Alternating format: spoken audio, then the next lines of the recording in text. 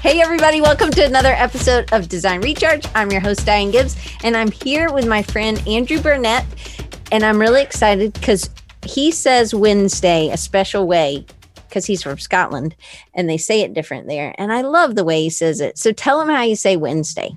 Wednesday. Wednesday. I love it. Okay, Wednesday. I know that's silly. And today is St. Patrick's Day for everybody that's celebrating. Amy Lyons is here from Raleigh, and I appreciate Chris is here from Cape Cod, Massachusetts. We have Annette from California, Brian, Jan from Virginia, Dee and John Ingalls from Peoria, Illinois. Demi's coming all the way from Athens, Greece. My mom's in Athens, Georgia. Quite different. Jacob is popping in from Slovakia. And Mohammed, tell us where you're popping in from. Paul is taking up the middle of the country that's north. He's representing the most northern person, maybe right now, which is in Minnesota and Minneapolis. And Andrew is in Scotland. And Andrew is going to talk to us about naming. But first, he's going to tell us about Beer O'Clock on Friday. Tell him about what you do on Fridays. So Beer O'Clock. There was quite a discussion on Instagram actually with Mario and yourself, Dan, about when to use "ew" because of hello, and it's just the O sound. So lol doesn't become lol because it's not lol. So anyway, so on a Friday. On a Friday afternoon at 5 p.m. UK time, I do a thing called Beer O'Clock, where basically I open a beer and I talk about three things. So what was, what is, and what will be. And I've somehow been doing it for about a year now, and it's total amateur hour, as anyone who's ever seen it will attest to. And sometimes there's the worst busker ever. Worst what? Busker, like a street musician. Oh. Yeah, so there's a guy who's 70 years old, stands outside with a guitar, who has the enthusiasm, or just unparalleled enthusiasm, but his enthusiasm, as high as his enthusiasm is his talent low. So he's just blessed with endless amounts of enthusiasm, but not blessed with talent whatsoever. So he's entirely untroubled by talent, is kind of how I've described him in the past. But he's a lovely, lovely guy. And one day I had to speak to him, actually with the intent of asking him to maybe not stand there anymore. And he's such a lovely guy that I couldn't bring myself to do it. So now, despite the fact that it sounds really bad, it's something that other people are now aware of. So he's got a greater audience than he ever would have had from just standing outside my place. I love that. Okay. Well, so Andrew, tell him a little, and Bridget's here outside of Portland. She's in Vancouver, Washington. It's good to have you. And Amini, Mohammed, I don't know how to say your first name. So but he's in North Africa. So it's really great to see you guys. Okay. So, Andrew, do you want to tell him you're in Scotland? We met through the Future Pro group and we became fast friends, and we've been friends for maybe almost 3 years. And anyway, coming up for that, I want you to tell him a little bit of your background of in our industry and how you've done brand strategy, but also the thing that you've now you realize you're just amazing at is also naming and helping people understand their name. And actually you've helped John and Dee. They hired you to work on their rename, and it's huge. I know you're going to talk about it, but can you give them a little bit of your background? I think one thing that I'll just say straight out is that I have or am a form of autistic, or have autism, whatever. So sometimes I go screaming off on tangents, and sometimes they can be entertaining, but then other times I just lose the thread, right? And then it makes it more difficult for people to follow. Not me. I guess because I have ADHD. There you go. We just sync up. It's a match made in heaven, right? So, but I've actually trademarked the phrase "short and simple," which is over here. Oh, sorry, it's a big stretch now. This is actually a wall, as I was telling Diane before. It doesn't look like it, but it's actually solid. They're tangents, you see. So what I've actually done is I'm limiting myself time-wise to the answers, right? So if I actually get to the bit, then there's a noise. I'm sorry, I'll switch it off immediately. But right, so yeah, I have for 20-something years worked with loads of different brands, from solopreneurs up to nation states, and it's probably about similar to the time that I met Diane that I realized that what I do has always had this kind of red thread that kind of goes through it. And that is ultimately it's brand strategy, right? So in my everyday experience of the world, I see stuff that most people don't see. And I experience a lot more inputs and stimuli than most people experience. And that's down to this autism. So I filter out loads of rubbish. Hi, Diane's mum. That would have been a different word. But so I filter out loads and loads and loads of rubbish to come to a simple or a simpler thing in order just to deal with my surroundings in life, basically. And yeah, so that's kind of how my head works. Anyway, I'm going to pause this because otherwise it'll go off. And I've gone over the 2 minutes, and I'm just going. I told you didn't have to do the 2-minute thing. Just going to accept it. Yeah, and over that time, I've named numerous things, and it's the kind of thing, you know, when people keep asking you to do the same thing, then at some point you realize maybe they're asking me because they value my opinion on this thing, right? And maybe that's why people are asking me these things. And names has been one of those things, and I really, really enjoy the process of doing it. And I've created my own process for doing it. I've created my own framework ultimately, so that I can get or try to get what happens inside my head out into a format that other people can also use, right? So that's I think. So you've also taught. You've taught at the University of Dundee, which is in northern Scotland. You teach. You do a lot of things with marketing.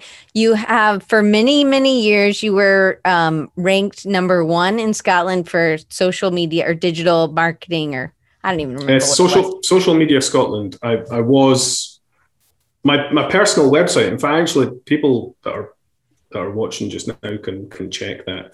On Google. If you just Google Social Media Scotland, I should be either number 1 or number 2. Yeah, and I for AndrewBurnett.com.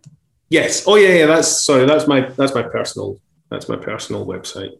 So even Scotland. So he's not. He is. This is why we are two of the same people. He's not good at tooting his own horn, which of course I love about Andrew.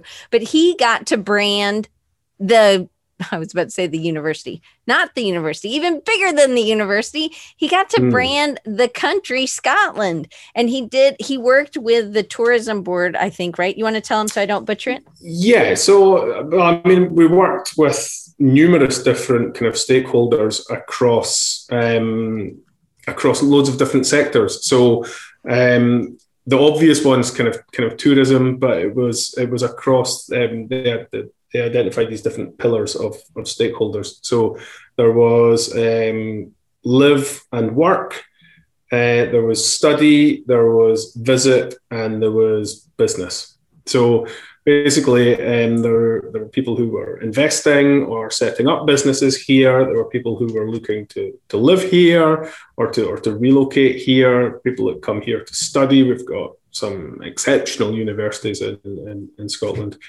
as well as people who want to come and see the Harry Potter viaduct or see the castles or see where Outlander was actually not filmed here, I don't think. I think it's filmed in... Anyway, just to see the country and to look for the mythical creature in the loch and all of these things. Exactly, Loch Ness, precisely. Demi. That's right, Demi. Yeah, so feel free to come and have a look. But, I put my hand in the fire and tell you that you're not ever going to find it. But feel free to come and, have a look for it. So.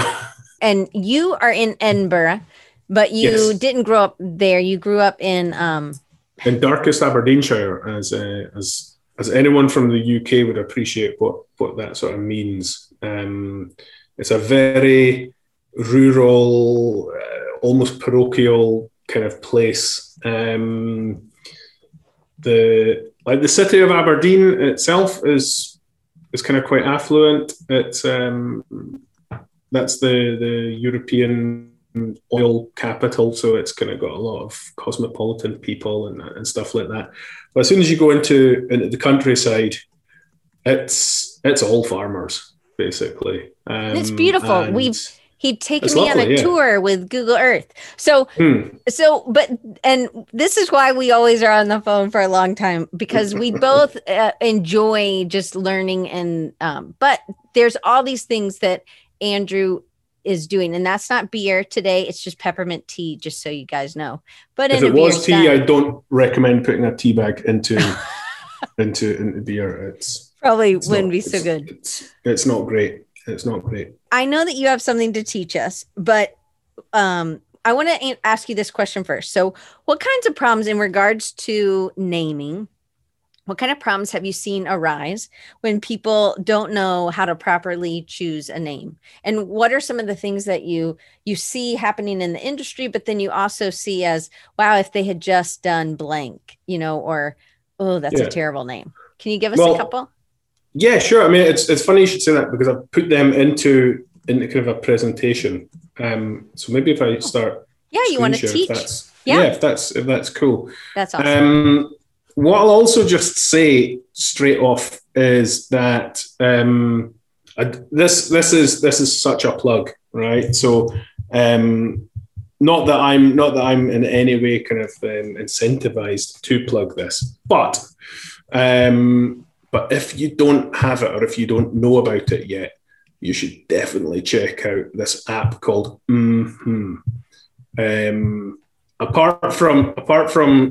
Apart from just having quite a cool name, it's just a lot of fun. So that's what. How do you spell it? So is it M? It's MMHMM, and it's .app. So actually, I mean, it's quite a playful name, but it goes against the framework that I put together for naming. So okay, but it's a cool tool. So yeah. I think it's super cool, right? So basically, it turns up as an additional camera. So on Zoom, that's now the app is now my camera, and all the slides and everything is directly inside. And you can do things like, let me see, connect. Your hands on your chest now. All right. Oh, is that? Yeah, that's the pointer hand, is it? Yeah, that's the pointer hand. That is so funny. Okay. But you see, you can. Yeah, you can fade away. Ghostly and stuff, and it's like your Obi-Wan Kenobi. You can fly around the room, and you can do all sorts of daft stuff, right? So anyway, so sometimes things go wrong, right? So you can even drop in like your reanimated GIFs and stuff. So sometimes things like really, really go wrong with naming, and I've got a couple of examples of that. So this is the story of Pout, aka The cautionary tale of always dressed well. And to protect the unfortunate, I've changed the names, also to protect myself from potentially people being angry with me. So Pout was, there was a client of mine who was looking to launch a magazine, and they were trying to, or they wanted to use the name Pout, right? So Pout is clearly 4 letters long. The domain name pout.com is obviously not available. The social media handles at Pout also not available. So in a case like that, you can approach the people who own it, and that's kind of what we did on their behalf. So for things like that, I use specialist domain brokers who can facilitate that, and sometimes open up deals that you just wouldn't get otherwise. So if somebody needs to do that, they could do that through you. Oh, absolutely. Yeah, absolutely. I mean, people didn't probably even know there were domain brokers, but that's what I love. I mean, there are people that's all they do, right? They just buy and sell domains, right? But it's not only the domain. That's the thing. So sometimes these domain brokers as well, they sometimes don't even realize the value of what it is that they do, because it's not only the domain, it's essentially the digital brand, right? So it's the domain, it's the social media handles, it's beyond just the domain name, right? It's the name in its entirety, so they went to do that, right? And this broker, he managed to get like a properly good deal. So I mean, that's a 4-letter dictionary word, right? And it was a little bit south of £50,000 sterling, which I think is about 60,000, 70,000 US just now, roughly. Something like that. In any case, the client felt that was a lot of money, which it is. So one Monday morning, I got a phone call and they said, we've decided we're not going to go with Pout, but we're going to use alwaysdressedwell.com as the domain name. And I thought, well, that's a shame, because, Pout's a brand, always dressed, or is brandable rather. You could build a brand from that name. Always dressed well, not so much, right? And unfortunately, always dressed well is 17 letters long, which is exactly 2 characters more than the maximum length that Twitter will allow. So they had to make a different social media handle than their domain name, right? So they then also didn't have consistency in the name, and they spent serious money. So they saved 40,000 and some pounds on not buying Pout.com with all the associated social media handles. So they saved that money there, but then they spent the best part of £1 million on billboard ads to try and promote this brand, and it was an online only brand as well. So the brand didn't exist offline. It didn't have any products that were available on the shelf or anything. You would only ever access this digitally in the form of pixels. How does that make a difference for somebody? Because you want the digital product to be easier. Would you want a digital product to be easier than a real? No, not necessarily, but it does make a difference where for the next part of this, right? So they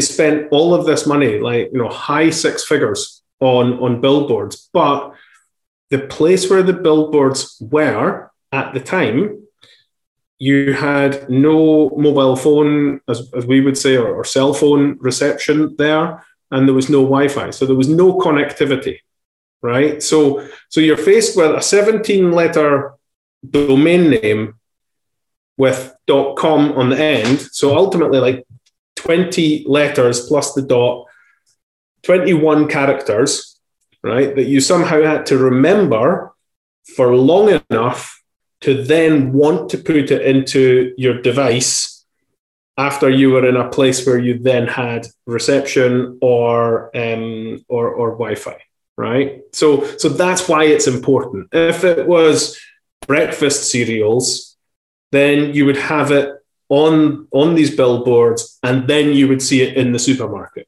right? So you would have that kind of that effect. Right. But you would be reminded regularly of it, but now you're not having any other reminder.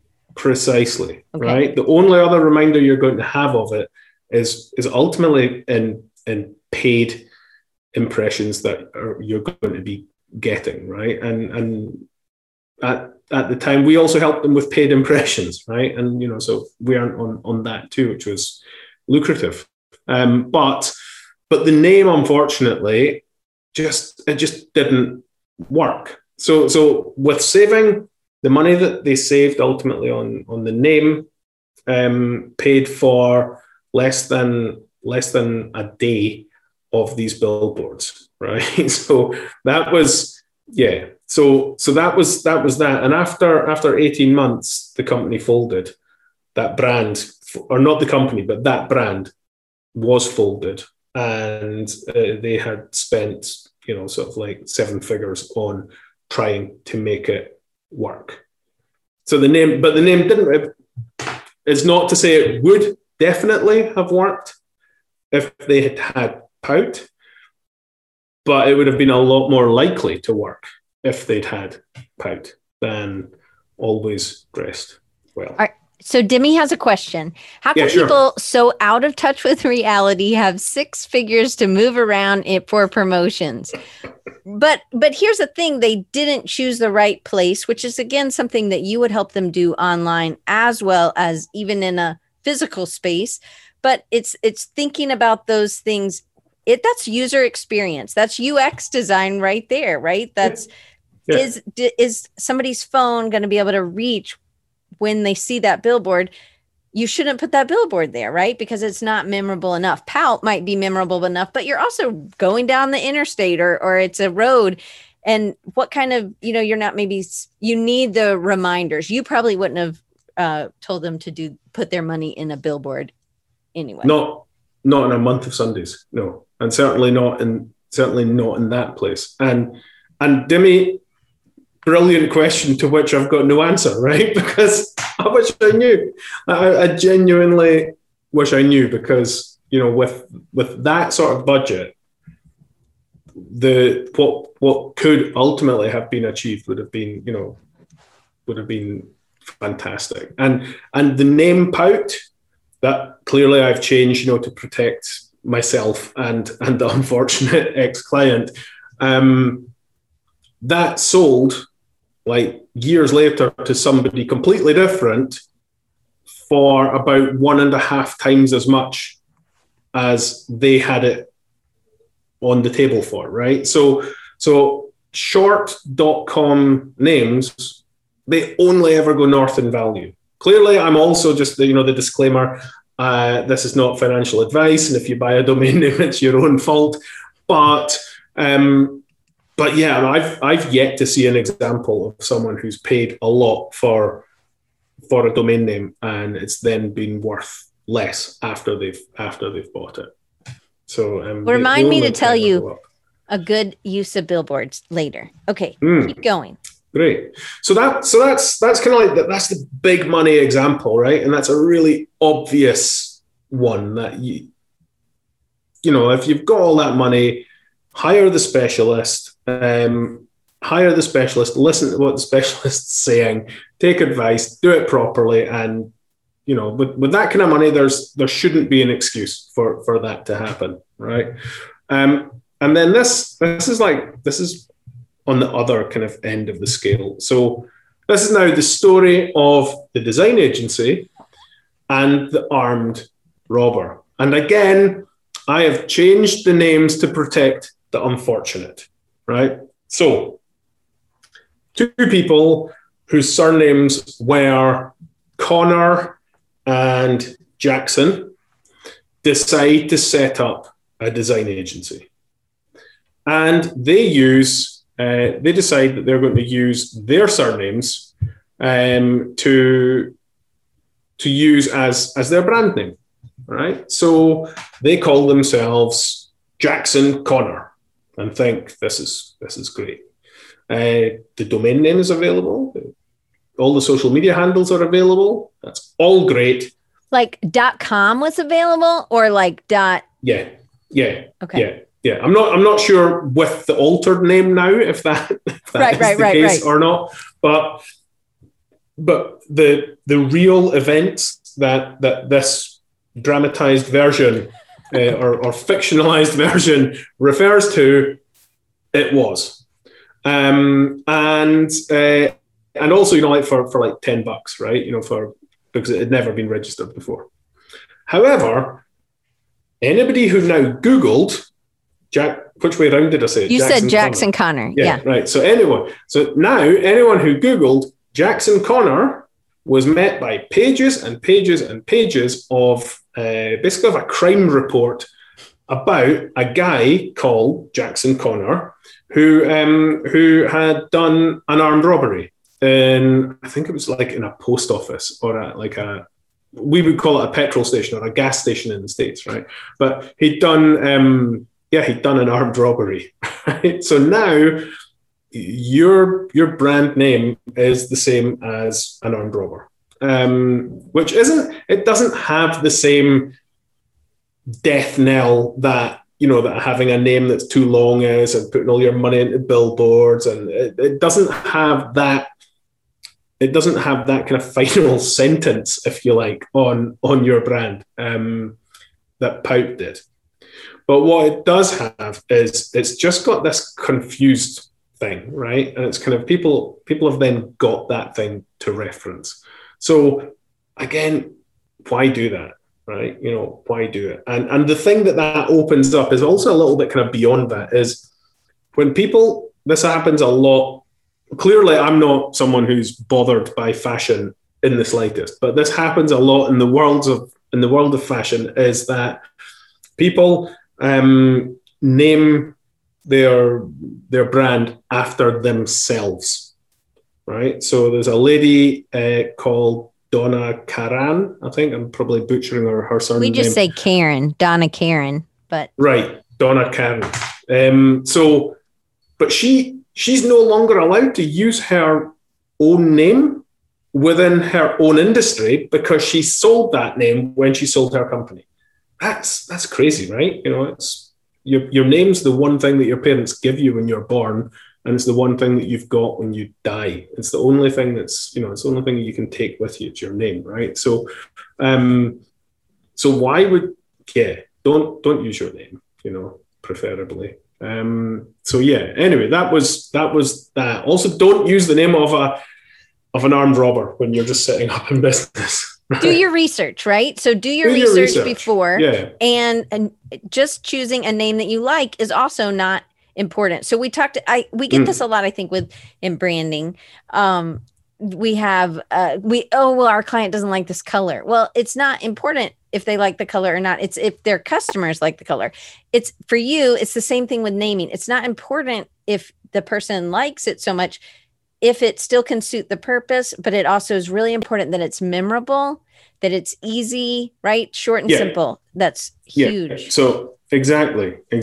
So I think when maybe we come on to that in a bit about the liking thing, but because I've got a bit of a rant on that as well. You may need to kind of rein me in again, or I'll set the timer for that. I'll definitely set the timer for that one.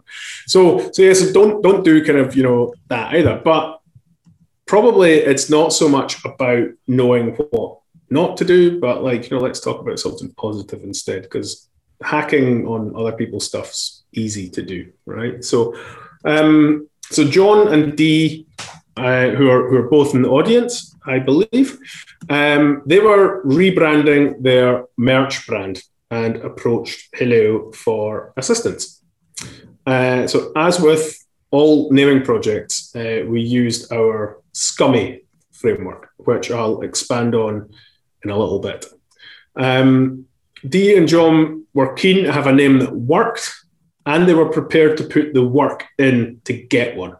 So that pretty much describes my ideal client, right? So they value what it is, and they're prepared to graft to get to a result, right? How do you vet them to ask if they are prepared to do the work?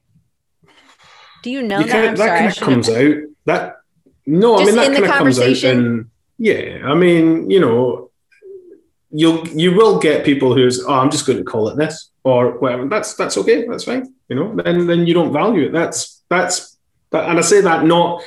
It maybe sounds like I'm judgmental about it, but I don't mean it like that. It's kind of, if it's not something that you value, then that's okay. Like some people value billboards in the middle of nowhere. Exactly, right? Yep. Or putting QR codes onto in-flight magazines before there's Wi-Fi on the plane, right? So it's the same thing, right? It's senseless, right? In any case, that's we've done the bitching bit. Now we're talking about the positive things, right? So in this photo here, which is clearly not staged whatsoever, you can see Dee and John carefully studying the brand naming kit, which guides the entire process, right? So they spent a lot of time and effort developing ideas, combining different words together, researching the meanings of other words, considering their brand and playing with concepts before landing up with wild rooted, or wild routed for some people, perhaps. I'll come back to that bit as well, like rooted versus routed, in a bit, probably. Remind me about if it doesn't come up in your questions after. So you can get a real feel for the brand from their lovely work on the identity and the branded products in these pics that you can see.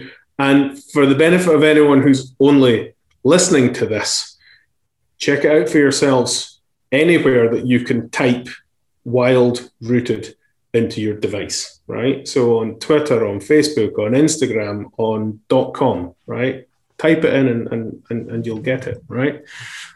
So that's the case study of how it does work.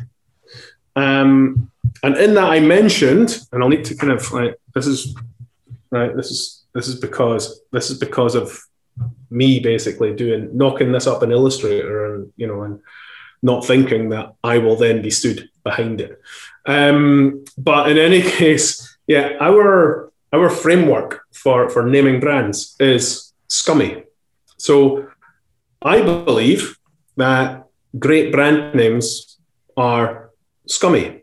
And scummy is that they're short, right? The shorter the better. I've already said that 15 characters is the maximum for Twitter. But how many brands, like great brands, can you think of that have got 15 characters in their name? Like, really? Not very many. Me neither, right? So yeah, keep it short. Keep it short. The other thing is that the shorter it is, the less impressions that you'll require before it ingrains itself on your audience's consciousness, right? Before it's kind of something that's seeped into them, that's osmosed into their awareness, right? So you'll actually save money by having a short name, or you could just buy, a 17letter.com from GoDaddy and waste £1 million on trying to get people to remember it. It should be consistent. So you absolutely do need the .com. right? And I know other people say, oh, you can get one of 1,500 people say, oh, you can get one of 1,500 different dot ninja, dot whatever, right? Dot ninja, dot XYZ, dot what, like literally these things exist, right?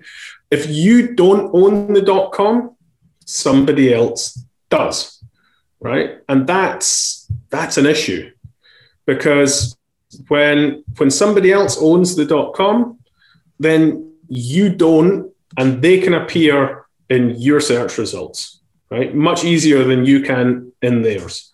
And especially if they're in the same space as you, why do that to yourself, right? That name doesn't work, right? And it doesn't matter about, we'll come back to that later, I think, when Diane's asking questions. She always grills me on why is it important or not important to like it, about working. So it needs to be consistent, because you want to have the same name everywhere. And again, that is so that you require less impressions to make it into your audience's consciousness. That's it. That's all, right? But if it's consistent, you do that, because it's on Twitter, it's on Facebook, it's on Instagram, it's everywhere that these people look, that your customers look. They see your name, they say your name, it gets that repetition, and it just works. It should be unique, because if it's really, really similar to somebody else's name, then you're going to have problems, right? So if Pout, for example, had a competitor called Pouts, then Pout wouldn't have been a good word, right? Or a good brand to have, right? Or vice versa, for that matter, right? So you really want to have something that's unique. Again, it comes back to getting into your audience's heads, getting into their consciousness, right? It should be memorable. Again, it's the same thing, right? It's about them remembering you. So if I mention to you about the shoes or the leisure wear that's kind of got that swoosh, right? You've all got the same name going through your heads just now, right? And that's because you've remembered that name, right? It's in your consciousness, right? That's what it is. If I were to say the same about the three stripes, most of us are going to have that name, but some of us might not. It's not quite the same kind of ubiquitous level that it's at, but it's there, right? So it should be memorable. And then it should also have meaning. Now, the meaning doesn't need to be massively complicated, right? So Hilaire is how myself and three of my idiot friends used to speak to each other in the early 90s in a flat or apartment that we shared in Aberdeen, right? And any word that had an O sound in it, we made it into an ill sound, and it sounded ridiculous, but it works. It works with all of these, right? And that's the meaning behind it. So there's something to tell people, because if there's nothing to tell people, that's awkward, right? That's the equivalent of a couple who met on Tinder and don't want to tell anyone it was Tinder, and then get their story wrong when somebody asks them. It's that level of awkwardness. It's just take it because I like the name, right? It doesn't need to be crazy meaningful, but you need to be able to tell people why you've got that name, right? Basically, because somebody at some point will ask, and it's better that you've got something to tell them than you have to make something up. So meaningful, and then finally, because I couldn't just have scum, it has to be your brand appropriate. Now, that's in many ways that's the least important thing, right? So if your brand is kind of particularly cheeky, you don't want to have something that's like too serious. But equally, so like Hileo is kind of quite a light-hearted brand name, but like we've done work for a nation, right? So it doesn't hold you back in that sense either. And I really need to get a much better analogy for this. But the analogy that I use is, if you were a cigarette brand, you probably wouldn't be allowed to use the word healthy in your brand name anywhere on the planet. And quite rightly so, right? Says, an ex-smoker who smoked for 25 years. Idiot that I am. But in any case, it needs to be appropriate to what it is that you do, or rather what you don't do. All right. So Pridge had a question. I'm going to go back to it. She said, how do you, and I'm doing this, so how do we let our clients know their intervention or their intention when like the pout was going for, hey, we're going to do it, instead of spending $40K on the name, we're going to just choose our own thing. How do we let our clients know that this intervention often keeps us or them from those best results? And she said, maybe it's not a question, but I think it is a good question. So what do you do in those situations? At that point, once it gets to that point, you've probably only got like two choices. And that is either to upset your client or to be upset yourself. That's really it. Because if the client decides that's what they want to do, they don't value the name, right? So if somebody doesn't value it, there's no point in trying to stage an intervention with them, because the only people really who would be able to stage an intervention with somebody like that, it's never going to be the expert, right? So it's never going to be with the example. This is why I should have a different analogy, because I am the stereotypical ex-smoker, right? So it's never going to be the doctor who convinces you to stop smoking, despite that they're the one that says to you, you really shouldn't do that. And all that you do is you come away from the doctor's office feeling angry with the doctor, right? And it's up to you if you want to put yourself into that position as a brand strategist. I don't, right? So I mean, as it happens, you give them your advice and you tell them why. Yeah. And you maybe give them some examples of how this has gone wrong in the past. Yeah. But it is essentially, it's up to them. And I think that we deal with that a lot about someone valuing us and what we have to say, or about what the decisions are. But then essentially it is their decision, right? It's entirely their decision. So, I mean, I got paid to offer them advice on that. I would have been paid by the broker. I would have got a commission as well. So, from a financial sense, I missed out on a bit of a commission. As it happened, then because naming isn't kind of like the only thing that I was doing. In fact, it was peripheral to everything that we were doing there.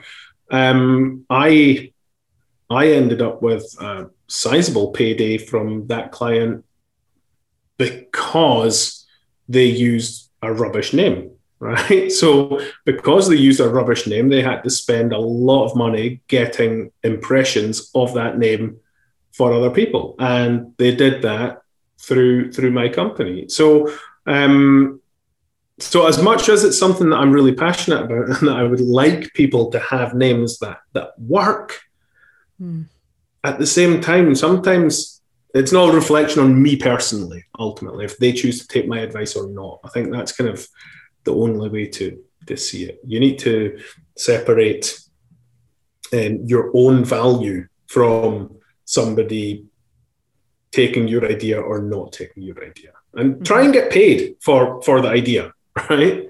But if they don't want to do it, that's entirely fine. So what about them liking it? What if they said, well, I really want to like the name. I mean, I'm not sure what Dee and John said, or if they were like, they were going through a bunch of names, I know. But how important is it for us to like that name? It's not important whatsoever. I would say don't use a name that you hate, right? Don't do that, because that's just torturing yourself, and you needn't, right? But it's not important, and that is the single most difficult part of speaking to clients, and to convince them of the fact that it doesn't matter whether or not they like it. And I use the story of a guy called Ron Knight, who you may know, you may not. You'll know him after this. I think that's his name. I hope. He had a company in the 50s or 60s, roughly, in the States, and he sold sports shoes, pretty much out of his car. And the company was called something like Blue Diamond Sportswear, something like that, like really memorable. I mean, it was before Twitter, so it didn't matter, right? It didn't matter that it was more than 15 characters. But Brian said it was called British Knights, or was it British Knights? I don't know. He just no, I don't. I think that is that not the people who then became BK Knights? Different company, he says. Okay, yep, you're right. I think right. So in any case, his business partner kind of said, "Well, look, we need a different name, right?" And one of them came up with a 4-letter name, right? That was Nike or Nike, and Ron Knight didn't like the name, right? If you ask him, I think he's still alive.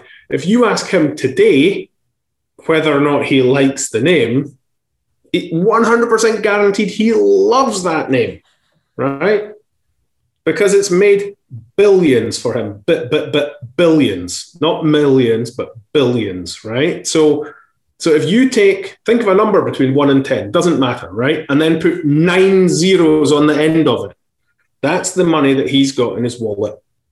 Largely because people can remember the name, they can tell other people about the name, and right? The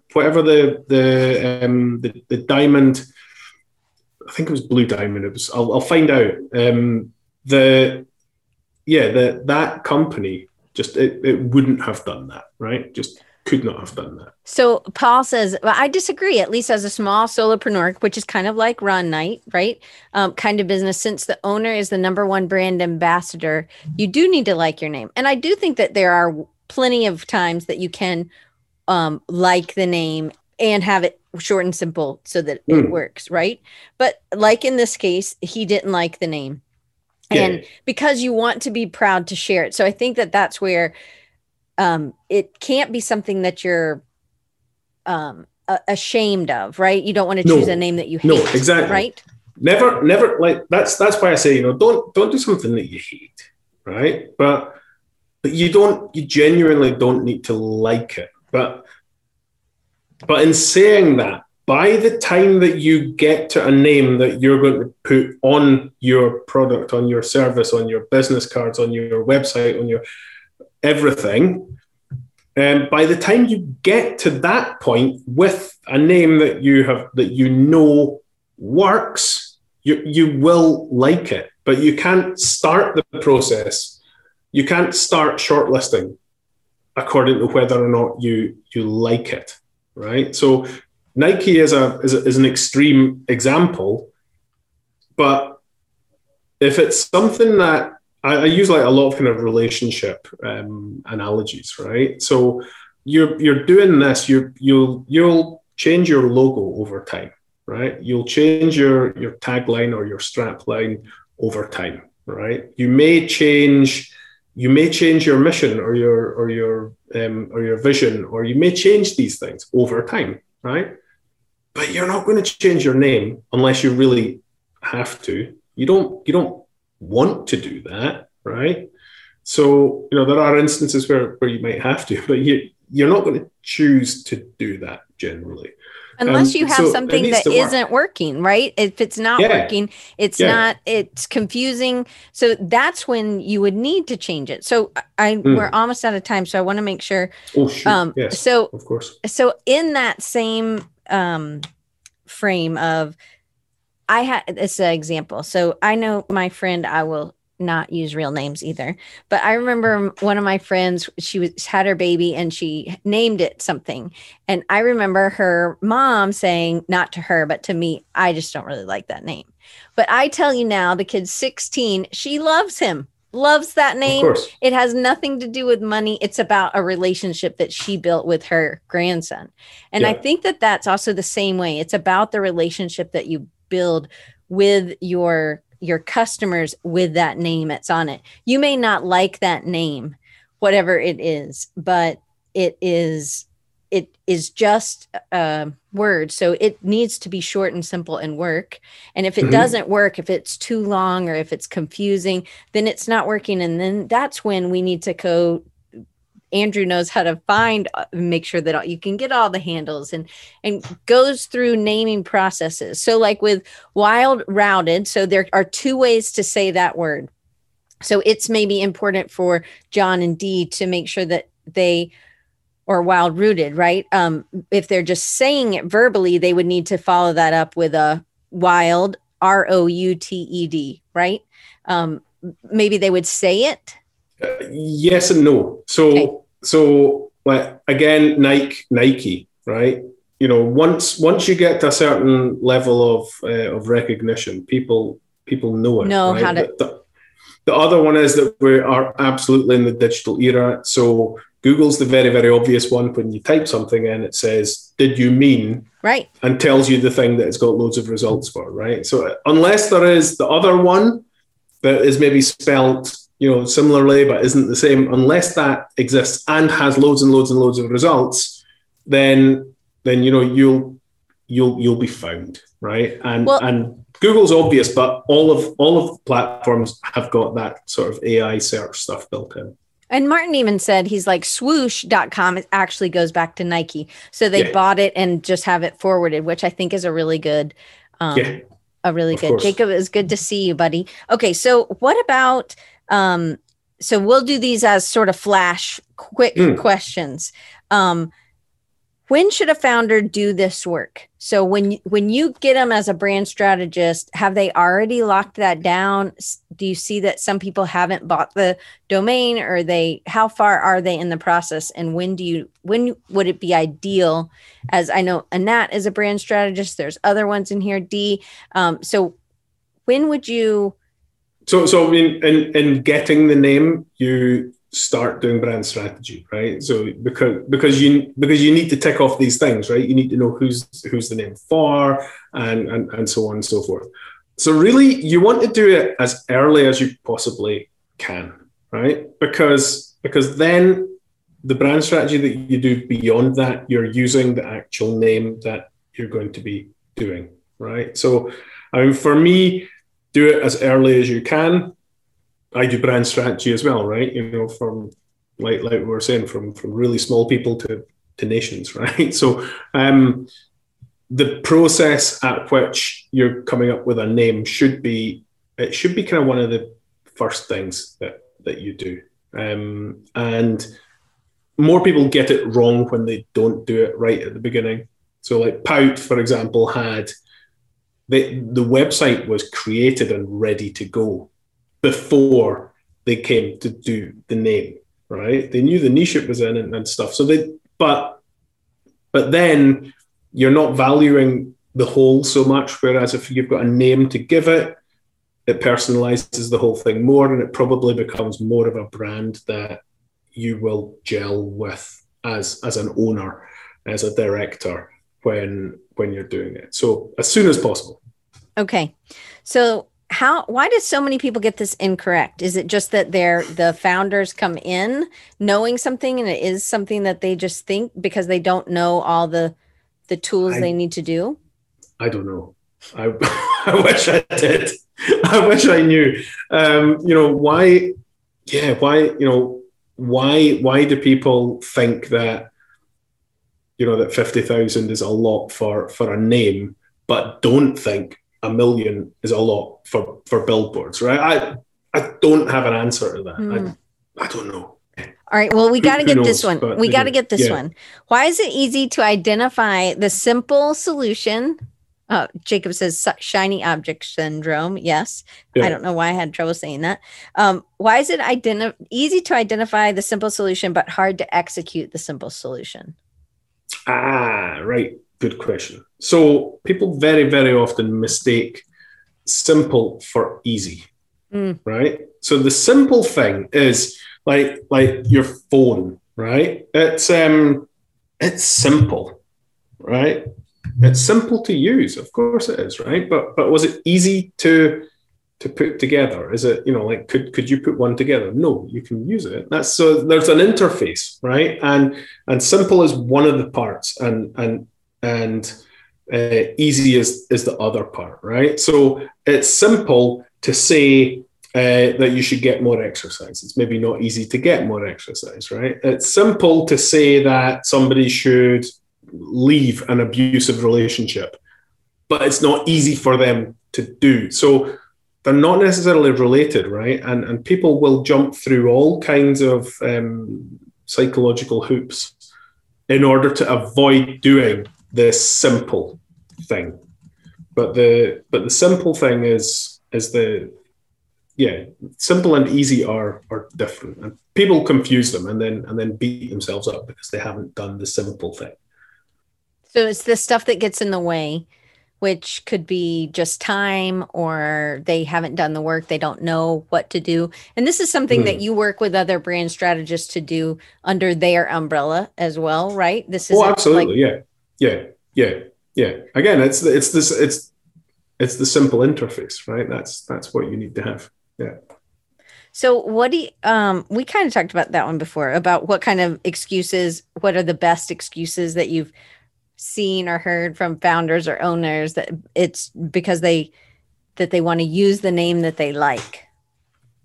There's any variety, right? But it kind of, again, it goes through loads and loads of different things. And quite often it's a thing about, it's not so much that they will admit even that secretly that they like this name and that's why they want this name, right? But they'll then dislike any other name, right? And really what we're trying to do, it is art as opposed to science, but what we are trying to do is we're trying to apply like scientific principle to it, whereby we think that this is right, but then we need to actually and we need to try and prove that it's not right.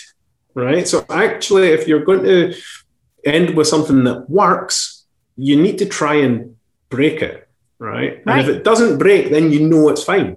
But if it breaks, then it's not fine. But people do feel this kind of like personal attachment to their idea. And it's really part of them. So getting them to see the idea as being a separate entity to them themselves is key. So Martin asked a great question. How do you find these people before they pick a rubbish name? Like at this phase, people think approaching a brand strategist is too soon. That's a really good question. And the only answer that I have to that is you don't always. Because if you did, there wouldn't be any rubbish names, right? So, I mean, I know you haven't asked this, but I'm just going to say it anyway. So for me, if people listen to me talk, right, none of this is rocket science, right? You can put it all together yourself, right? So if you get a name that is short, it's consistently available, it's unique, it's memorable, it's meaningful, and it's your brand appropriate, you're done, you're fine, right? And that's all that you need. It's not rocket science and it's not brain surgery, right? So once you've got that, it's good. So for me, what I want generally is I just want people to stop having names, right? Rubbish names. So and it's entirely within people's power to do that. So if I can reach somebody through whatever medium, I'm already happy, right? If they pay me to help them do it, so much the better, right? But that's kind of secondary to, yeah. Well, and I think this is where education. So you, as somebody who does naming, you have a whole, if you check out Andrew's Instagram, which I'll share your Hello Co. It definitely goes into, and you're educating people all the time about what goes into good names. And so I think, Martin, it is either adding something to what you're talking about when. So you're thinking about coming up with a name, and then you start talking about these things. And Andrew's done a great job on his Instagram. You can go back and see all the different names that he's kind of analyzed and looked at some of those history.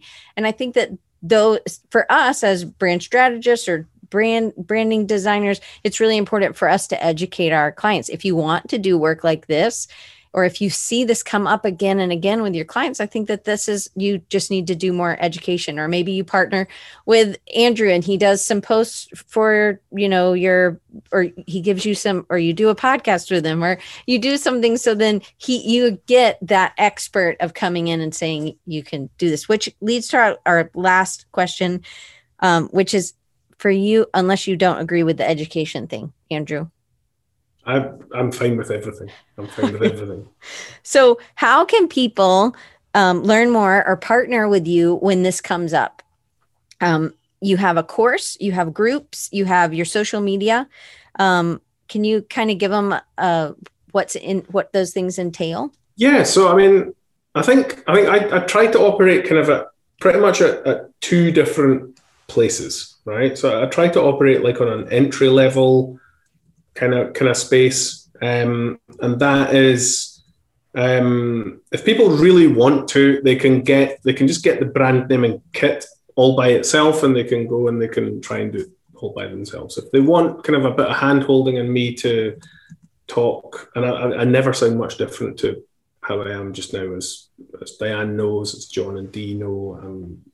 Probably a bit more sweary, because Diane's mum's not in the room, right? But apart from that, this is kind of how I am. So it's all short and it's all simple. Yeah. So you can kind of either do it like a little bit with my involvement and kind of helping you, or you can just do it completely by yourself. It's kind of more the entry level side of things, and then the other level that I operate at is kind of at the much bigger level. That's kind of where you get me as a consultant, because generally in between, that's where people know enough that they want to try and do it themselves. They maybe don't value the external help because they don't quite know enough to then value that, right? So it's just part of a trajectory. And then at some point they say, actually, do you know what? I made a mess of that last time.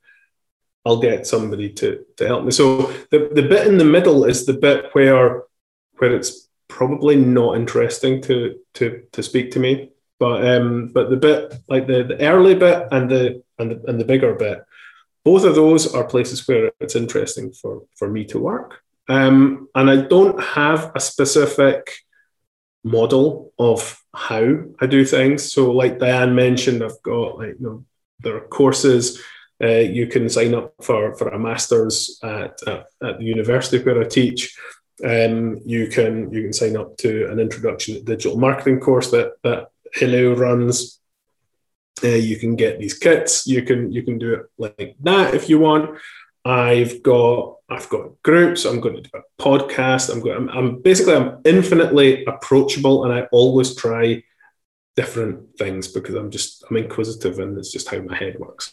So, but I'm like really approachable and don't have a fixed way of doing anything. So, if people wanted to get the brand naming kit, I don't have that link. So if you tell me, I can type it in. So okay, yeah. So the easiest way to get to it is Actually, do you know what? This is me just doing the amateur hour again, right? I don't even have it in front of me just now. I don't have a browser. Search for Hello Mini brand naming. Okay, we will. So if you search for that, you'll get the free brand naming mini guide, and you can sign up there for a newsletter. Brian got it. He got it for us. Cool. Thank you. And then listed there are kind of the three kind of package options that there are. But like if it's someone who's doing brand strategy, then it's probably more a collaboration thing rather than the end customer package that you're looking for, right? And in which case, speak to me or speak to Diane. Okay, perfect. Okay, so I want to just read it out for anybody who's listening. So again, you can just MINI but it's hello HELLOEAU.com/free-brand-naming-mini-guide, and then that will get so just to as a great testimonial, John and Dee had been searching, had thought about lots of things on their own. Sometimes we just aren't able, just like our own logos, it's hard for us to do on our own because we're just too close to it. So John said the guide, Andrew as the guide is wonderful. I mean, the brand naming guide, the kit, right, is wonderful, but Andrew's personal guidance through the process is so valuable. If you just follow the guide, it's easy to trip over your own feet. Not that it's not easy to understand, but there's just a lot of things out there that do get in the way. And then Dee says, go for the package that includes Andrew, because Andrew is one of the things that some of you guys know if you were at camp, but Andrew taught about over delivering. And so he's all about that. And that's one of the reasons I just love Andrew, because he does over deliver. So you're always going to get more, but it's not a selling point for Andrew. He's given us a whole bunch of stuff today that is all he gave to us. And I appreciate, because he is super giving and he does help a lot of people, but for me, he's helped people that I know, but also he's helped me as I've thought about things. I think when I was naming camp, he was like, that's really long. And so we made it shorter by doing, I had I think Creative Business Ignite. And I was like, we'll just call it CBI. And in California, that's like the FBI, for California. And so maybe that was not so good. So I was like, okay, well, we did Creatives Ignite, and it was available on everything, on Twitter, on Instagram. I could get the URL.com. And I think that was, again, that's just him thankfully being willing to say, hey, I think what you have is too long and it would be better if you did it shorter, because it needs to be memorable and all the other scummy things. So Andrew, and just so you guys know, you can go to Martin says, don't be rubbish, be scummy. That's right. So that's it. I that's like the that. New tagline, Martin. Thank you. So you guys can catch Andrew at andrewburnett.com, but also at hello, HELLEAU.com. And all the links will be below if you're watching on YouTube or you're listening on a podcast, whatever podcast that's in the description. And then you can also find him on Instagram at hello, so Instagram.com/hello and then HELLEAUCO. Yeah. When I first started Hello, I wasn't doing naming. Right. And I made an expensive mistake myself, and I wasn't focused on naming. I made an expensive mistake myself. I didn't register hello.com. And that cost me, thankfully, only £400 to get hello.com aftermarket. And not all of the socials were gone, but one of them was gone. So to make them all consistent, because again, it's consistency, they're Hello Co. So they're all that everywhere else. That's awesome. That's good to know and good to remember. I appreciate you guys being here. Andrew, I always appreciate you. Thank you so I much. thank you for doing this with me. You taught a lot. And so Pridge says, thank you. And she said, I like this niche and I learned a lot. And she said, it has a little Scottish flag. So. Oh, thank you. Thank you. It's always good when people know what the Scottish flag is. I'm kind of, I'm touched. Yeah. Absolutely. So I will see you guys back next week. I think it is Ian. And Ian was at camp, and I'm really excited to have Ian. He's in California, and he is amazing. And I can't wait for you guys to plug in, and we'll see you. Y'all haven't changed your time yet. Y'all change on the 28th, Andrew, right? So everybody in Europe will still be at 6:30 p.m. Well, not everybody. You'll have to go, but GMT hasn't changed. But everybody in the States and Canada, I think we all changed. So hopefully you guys will be able to tune back in next week, and I will see you next week. And I can't wait. I can't wait to introduce you to my friend Ian. And we'll see you then.